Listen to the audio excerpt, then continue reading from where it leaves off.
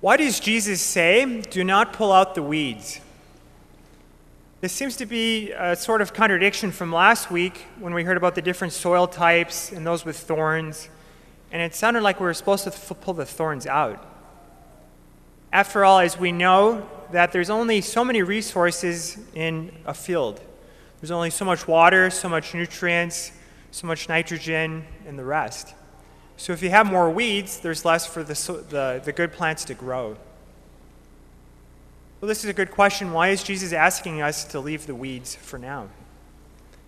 And to answer this question, it might be helpful to know that if we go back to Jesus' context, if we go back to the Middle East, there was a weed that was called cockle, and it was almost identical to wheat, the good crop.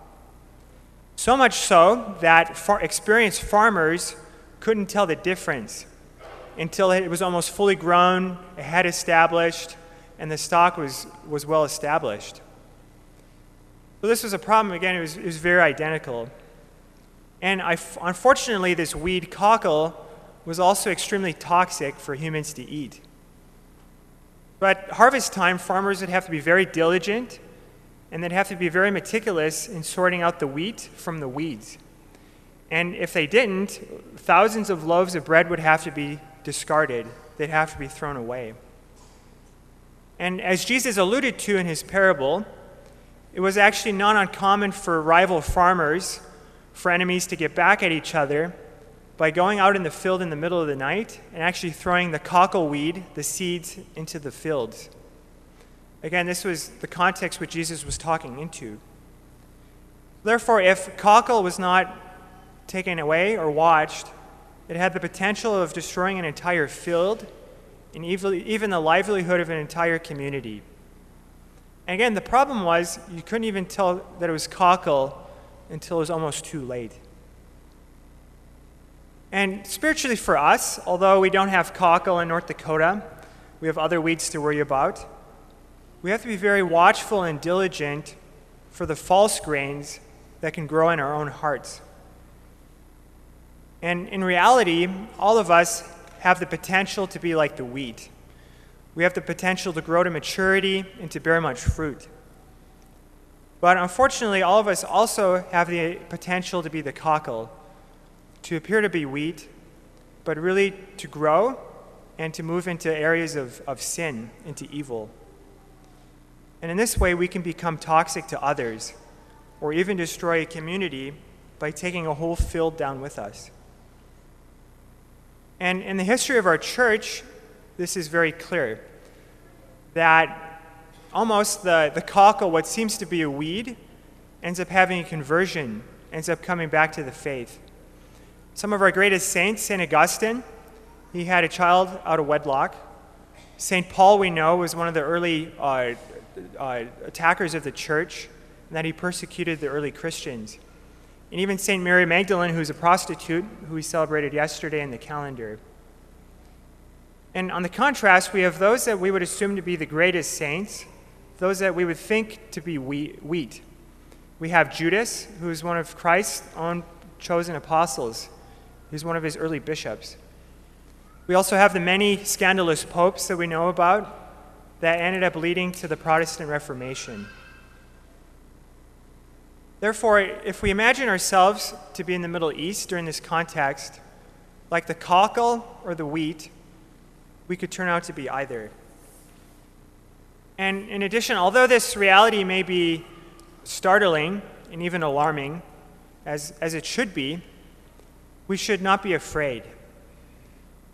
Because before we die, it is never too late to turn back to God and to start again. And we know this based on the first reading from Wisdom that we just heard. That we heard that although Jesus is the master of might, he actually judges with clemency or with mercy. He governs with much leniency and kindness. And Jesus, God, gives us, his children, good ground for hope. God permits repentance for our sins, and he allows us to come back again and again. So in other words, one answer to the question, why does Jesus now pull out the weeds, is perhaps Jesus doesn't pull them out or want them to be pulled out because he has tremendous hope and a deep desire that through his grace, all men have the opportunity to receive salvation in this life. So it's the truth of our faith that God desires all men to be saved, and he works tirelessly for this. And in this way, Jesus will never give up on us.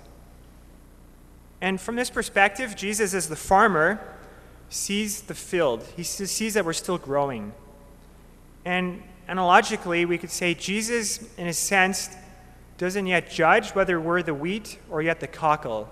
There is still time to decide. This is true for all of us here today, as well as all of our family members who may be away from the church. Again, Jesus doesn't pull out the weeds, for there is still time for conversion. So for us, if we have children who no longer practice the faith, friends who have fallen away, like Jesus, we should have hope that through the relentless and persistent work of the Spirit, spiritual seeds may be planted and future conversions may occur. But on the other end, we should not take this mercy for granted, this clemency, this leniency that Jesus has.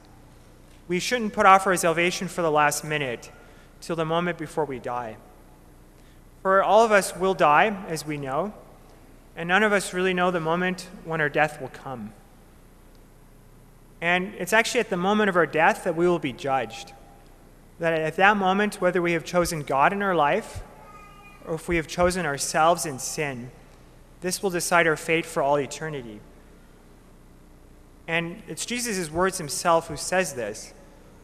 We just heard that he says that the weeds and the devil, the one who scatters the cockle, will be gathered and thrown into a fiery furnace where there will be wailing and grinding of teeth. And again, for this reason, not with fear but with hope, it is the time for us to recommit ourselves to the sacraments, to re-examine our state in life, go to confession if it has been a while, and even ask for a deeper desire to allow the Holy Spirit to come to the aid of our weaknesses. And also, again, in this place of hope, not in fear, we should recommit ourselves for our family members who are perhaps away from the church. But again, Jesus is telling us to do this without fear, but with hope. And like the parable of the mustard seed, like Paul, Augustine, or Mary Magdalene, although the seed perhaps seems small and seemingly insignificant, everyone has the potential to be a great saint, to be the largest of plants. And may it be so.